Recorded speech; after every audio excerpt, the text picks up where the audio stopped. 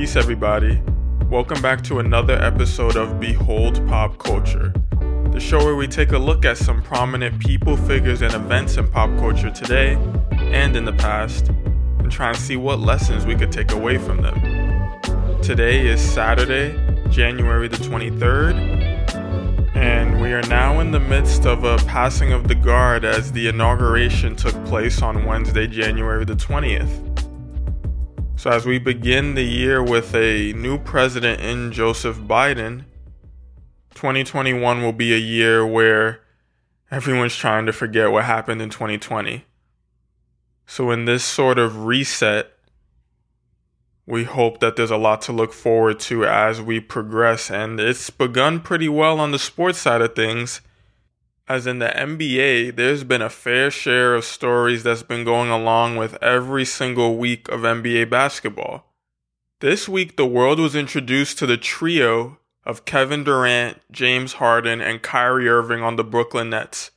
Unfortunately, their debut was met by a furious, motivated, and extremely talented Colin Sexton of the Cleveland Cavaliers, as they would go into a double overtime game and Colin Sexton would put up bucket after bucket after bucket as he was just reeling off threes on Kyrie, James Harden, and yes, Kevin Durant. So as their debut was met by an unfortunate loss, it was still a double overtime loss. So maybe it was growing pains, maybe they have to get adjusted to playing with each other. But to make matters worse, they go right back into the Cleveland Cavaliers arena and lose again. Back-to-back losses to the Cleveland Cavaliers. Now, I'm not going to be one of the people who jump on the bandwagon to say the Nets are all but lost.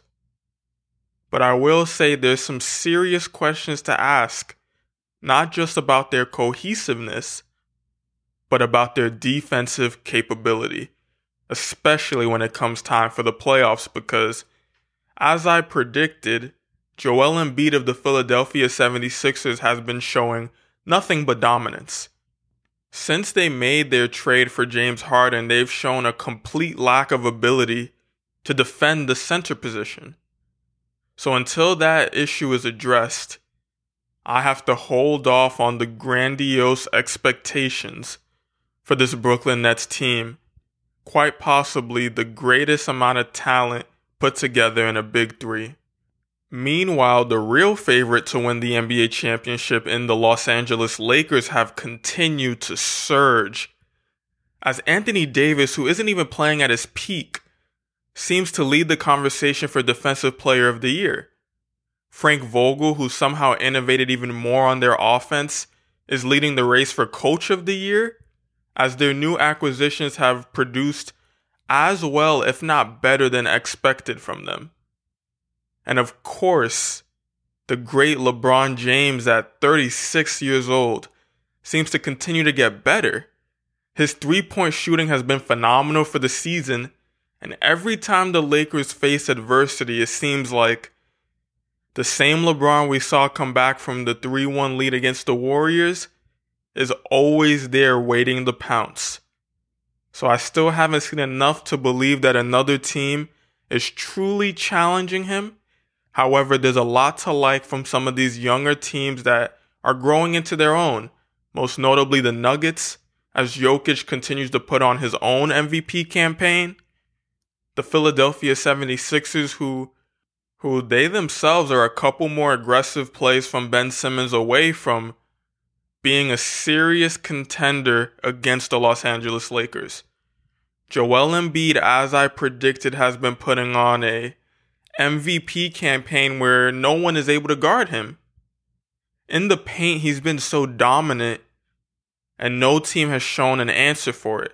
I would love to see a matchup between him and Anthony Davis, him and Montrezl Harrell if possible, but there is no clear path at the moment for the overhyped Brooklyn Nets at the moment to just cruise their way to the NBA Finals. But amidst all the coronavirus issues where teams have to postpone their games, amidst a lot of teams starting to figure out their identity, and settle into their game plans, preparing for the NBA playoffs that are not that far away. We're starting to shape into seeing what teams are legitimate. In the middle of all of this, some controversy emerged as Shaquille O'Neal, the former NBA champion, NBA MVP, grand global brand for the NBA, his resume speaks for himself, came out seemingly unprovokedly and made some comments that suggested that Donovan Mitchell, the young guard for the Utah Jazz, did not possess the intangible that you desire from your star player that tells you this is the guy who's going to lead us to an NBA championship. In what I perceive to be a somewhat appropriate response, Donovan Mitchell met his question with just "Aight, if that's what you think." I mean, how are you supposed to respond to that question? If someone's telling you, I haven't seen enough, you haven't shown enough to say you could lead a team. Am I supposed to say, yeah, you're right, I guess I can't lead a team? No, there was really one response that Shaq appeared to be fishing for here. Oh, I'm Donovan Mitchell. You think that I can't lead a team? I'll show you. I'll go out and put out 31 points, 32 points, 33 points, however much you need. But rather than unleash and give the headline that it seemed like Shaq was looking for, he remained calm and gave Shaq the right to his opinion. That's still a 4-time NBA champion. If he's looking at Donovan Mitchell, who averaged 40 points in a series in the playoffs last year, and saying that he doesn't think he could lead a team, then to each his own. The NBA is continuing to try and find the best ways to thrive amidst the current limitations and follow in the likes of their fellow league that is the NFL, where this past weekend there was a fair share of some good games. The Rams took on the Packers and the Packers were able to handedly deal with them. Aaron Rodgers showed why people call him a bad man. The Baltimore Ravens were putting up a fight against the Buffalo Bills, but unfortunately Lamar Jackson would go down with an injury, and Josh Allen would do what he needed to do to seal up that game. And the game that everyone was waiting for, the one that felt like it was ripe for an upset, the Cleveland Browns took on the Kansas City Chiefs and just barely lost the game. Now, this wasn't a normal game for the Chiefs. They started off perfectly fine. Mahomes was looking like Mahomes. The defense was holding up. And the Browns seemed like they were going to go out sad as a team that had a lot of hype surrounding it. But when it came down to it, they weren't a real Super Bowl contender. But seemingly out of nowhere, Patrick Mahomes gets hit. He goes down. Concussion protocol, out for the rest of the game. So led by the backup, Chad Penny, the Browns were in a prime position to take advantage of the situation and win the game to advance to the conference championship. But at the very end, when all the Browns needed to do was get one stop to put Baker Mayfield in a potential opportunity to beat the defending Super Bowl champs, the Browns defense lost to none other than Chad Penny on a pass to the great receiver that is Tyreek Hill. And that was all she wrote. That game was followed by the New Orleans Saints taking on the Tampa Bay Buccaneers, which I thought would be one of the closer games of the weekend, but it ended up being one of the ones that we knew what the result would be about halfway into it. So the New Orleans Saints were packed up, they went home, and Drew Brees took his career with him. He retired right after the game, and now Tom Brady, who's led by all these stories about whether or not he could win without the great Bill Belichick coaching him, has the opportunity of a lifetime to cement his legacy by beating the man that's been chasing him his whole career in Aaron Rodgers. So with the matchups for next week being the Kansas City Chiefs taking on the Bills, and the Packers taking on the Buccaneers. All four of these teams have demonstrated to me that they are not to be underestimated. So strictly off of my eye test and picking the quarterback that I believe will be able to close out the game if it ends up being close, my picks for this weekend are the Chiefs winning behind Patrick Mahomes, making just enough plays. I do not believe it will be a blowout. Making just enough plays to edge out the Buffalo Bills. And on the other side of the conferences, I'm picking Aaron Rodgers to beat the GOAT, the greatest quarterback of all time, and in some ways add a lot to his legacy. If Aaron Rodgers wins a Super Bowl this year, there's going to be less and less of an argument to say that he's not in the conversation, at least top 5. That would be 2 Super Bowls and a career where for most of it he's been consistently in the conversation for best quarterback in the league. All the excitement this weekend will of course be capped off by the notorious Conor McGregor coming back to fight against Dustin Poirier, and the UFC will be kicking off its own slate for the year and hopefully maintaining the viewership that they were able to so sneakily good. They were able to contain and maintain their viewership relatively well amidst the pandemic by taking everyone to an isolated island. So their first big fight of the year will be none other than one of their biggest stars of all time, and Conor McGregor, who has all the stories about will he ever be able to return to championship contention. It seemed like everything went downhill after his fight with Floyd Mayweather, but he has the opportunity to reconstruct his legacy. Everyone loves the underdog story, and he will be presented on Saturday with his first of what I believe will be many opportunities to retake the throne. And that will conclude the sports side of things for the week and transition us into the music side where, again, the music industry remains asleep. And the story of the week, now this was an obscure one, so prepare yourself for this. Any of you Drake fans out there, I'm sure, were aware of what took place. Now, Drake released this promotion towards the end of 2020, talking about how his new album, Certified Lover Boy, would be releasing in January. So it appeared, emphasis on appeared, that Drake would kick off the major releases for the year with this new project. He's been gone for a while. We haven't seen much of him outside of him releasing some mediocre songs that he just threw out on a tape. And the expectation was Drake has been in the studio cooking up what will be another classic album by his standards. And seemingly out of nowhere, right at the precipice in the middle of January, he announces that Certified Lover Boy will not be releasing in the month of January. But it doesn't stop there. Why won't it be released to Drake? He tore his ACL playing basketball, and this is going to delay the album. So any hardcore Drake fans or stans, I'm sorry for your loss. We don't know when this album's going to come. Never in my life have I heard of a contact sport injury resulting in the delay of at this point, potentially the number one artist in the world, at least in that conversation, releasing his album.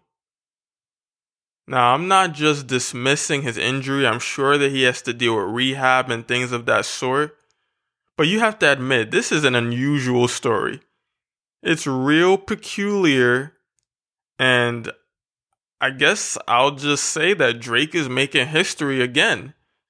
That seems to be the norm for him. So it remains to be seen when this album will be released. There's leaks of all types of songs on the internet.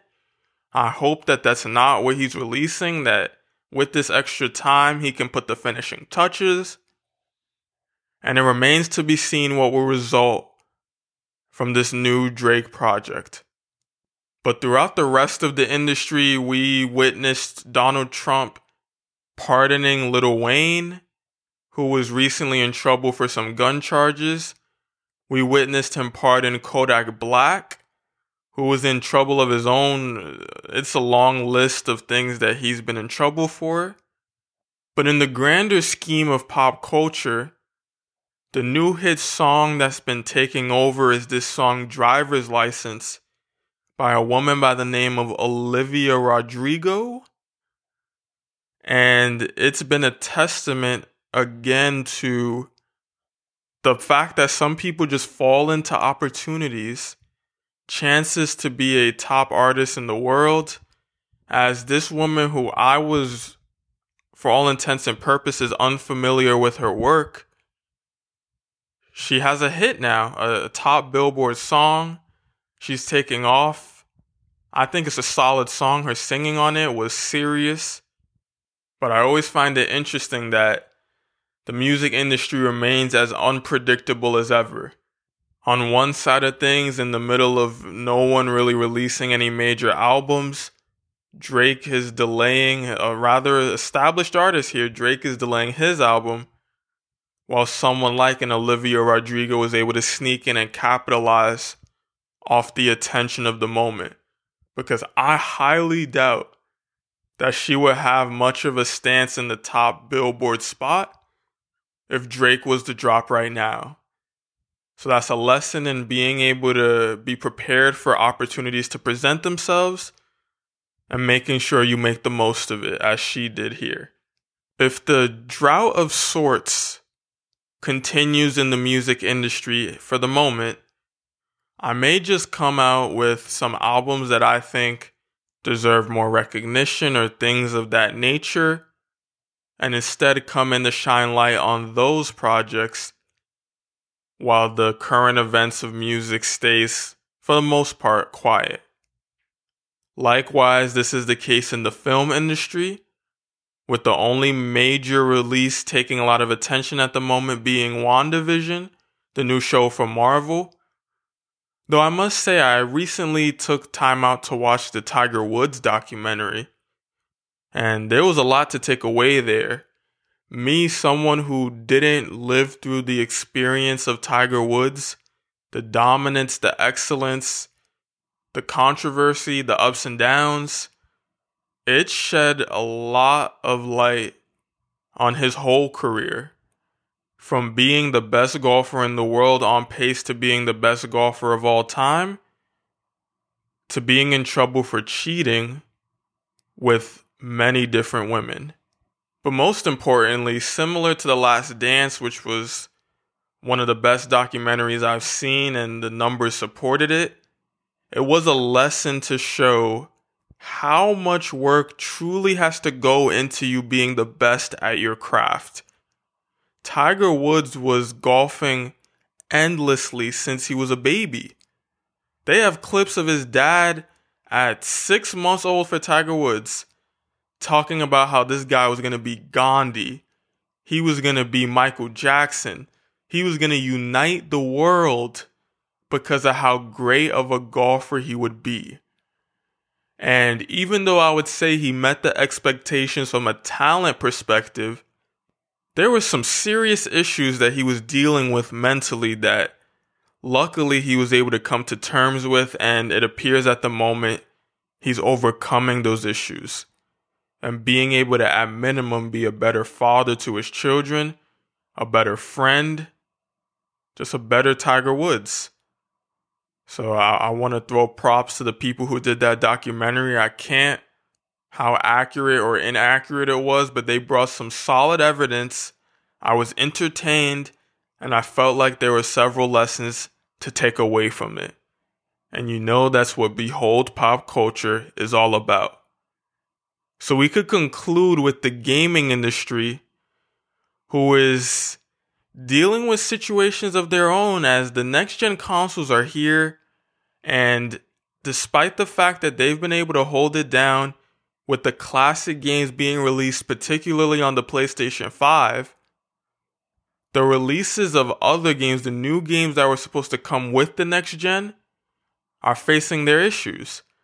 I've spoken several times about Cyberpunk, but many people, especially those who played the classic games, are having very high expectations for the next releases. I would argue that whichever is the next major title to release, there's going to be a suffocating amount of pressure on them to, number one, be a functioning game, as apparently Cyberpunk lowered the standards for that, but also be fun. I know that for the horror fans right now, the next game is Resident Evil.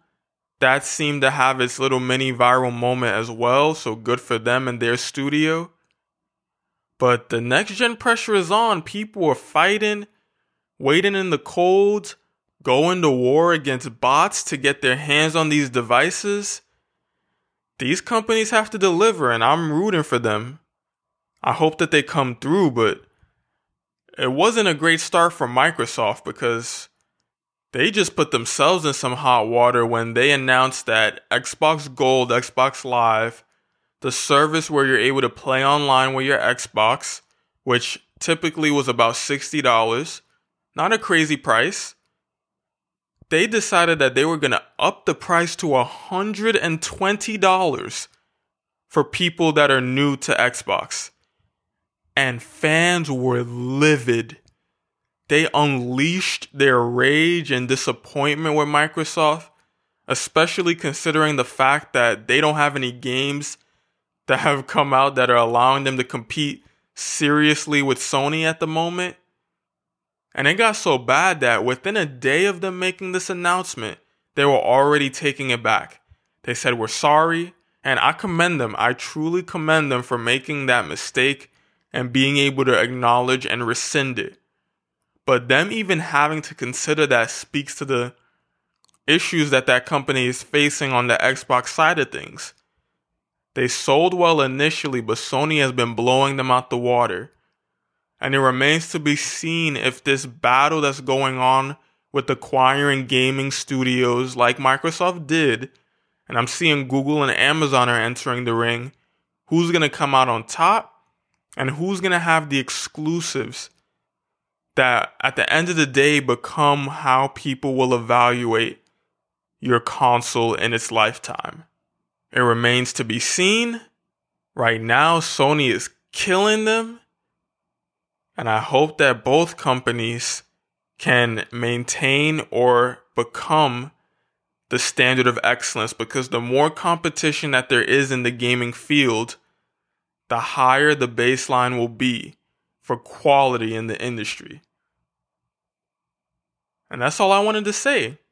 So as always, thanks for listening. I appreciate you taking out your time to let me update you on what's going on. Hopefully get some gems out of what I'm talking about. And let me know if there's any ways that you think I can improve the podcast. Just like I say that everyone needs to continue to be learning where possible. That's what we're all about at BPC, Behold Pop Culture. So I appreciate you taking your time out. I hope you have a great week. This is Behold Pop Culture.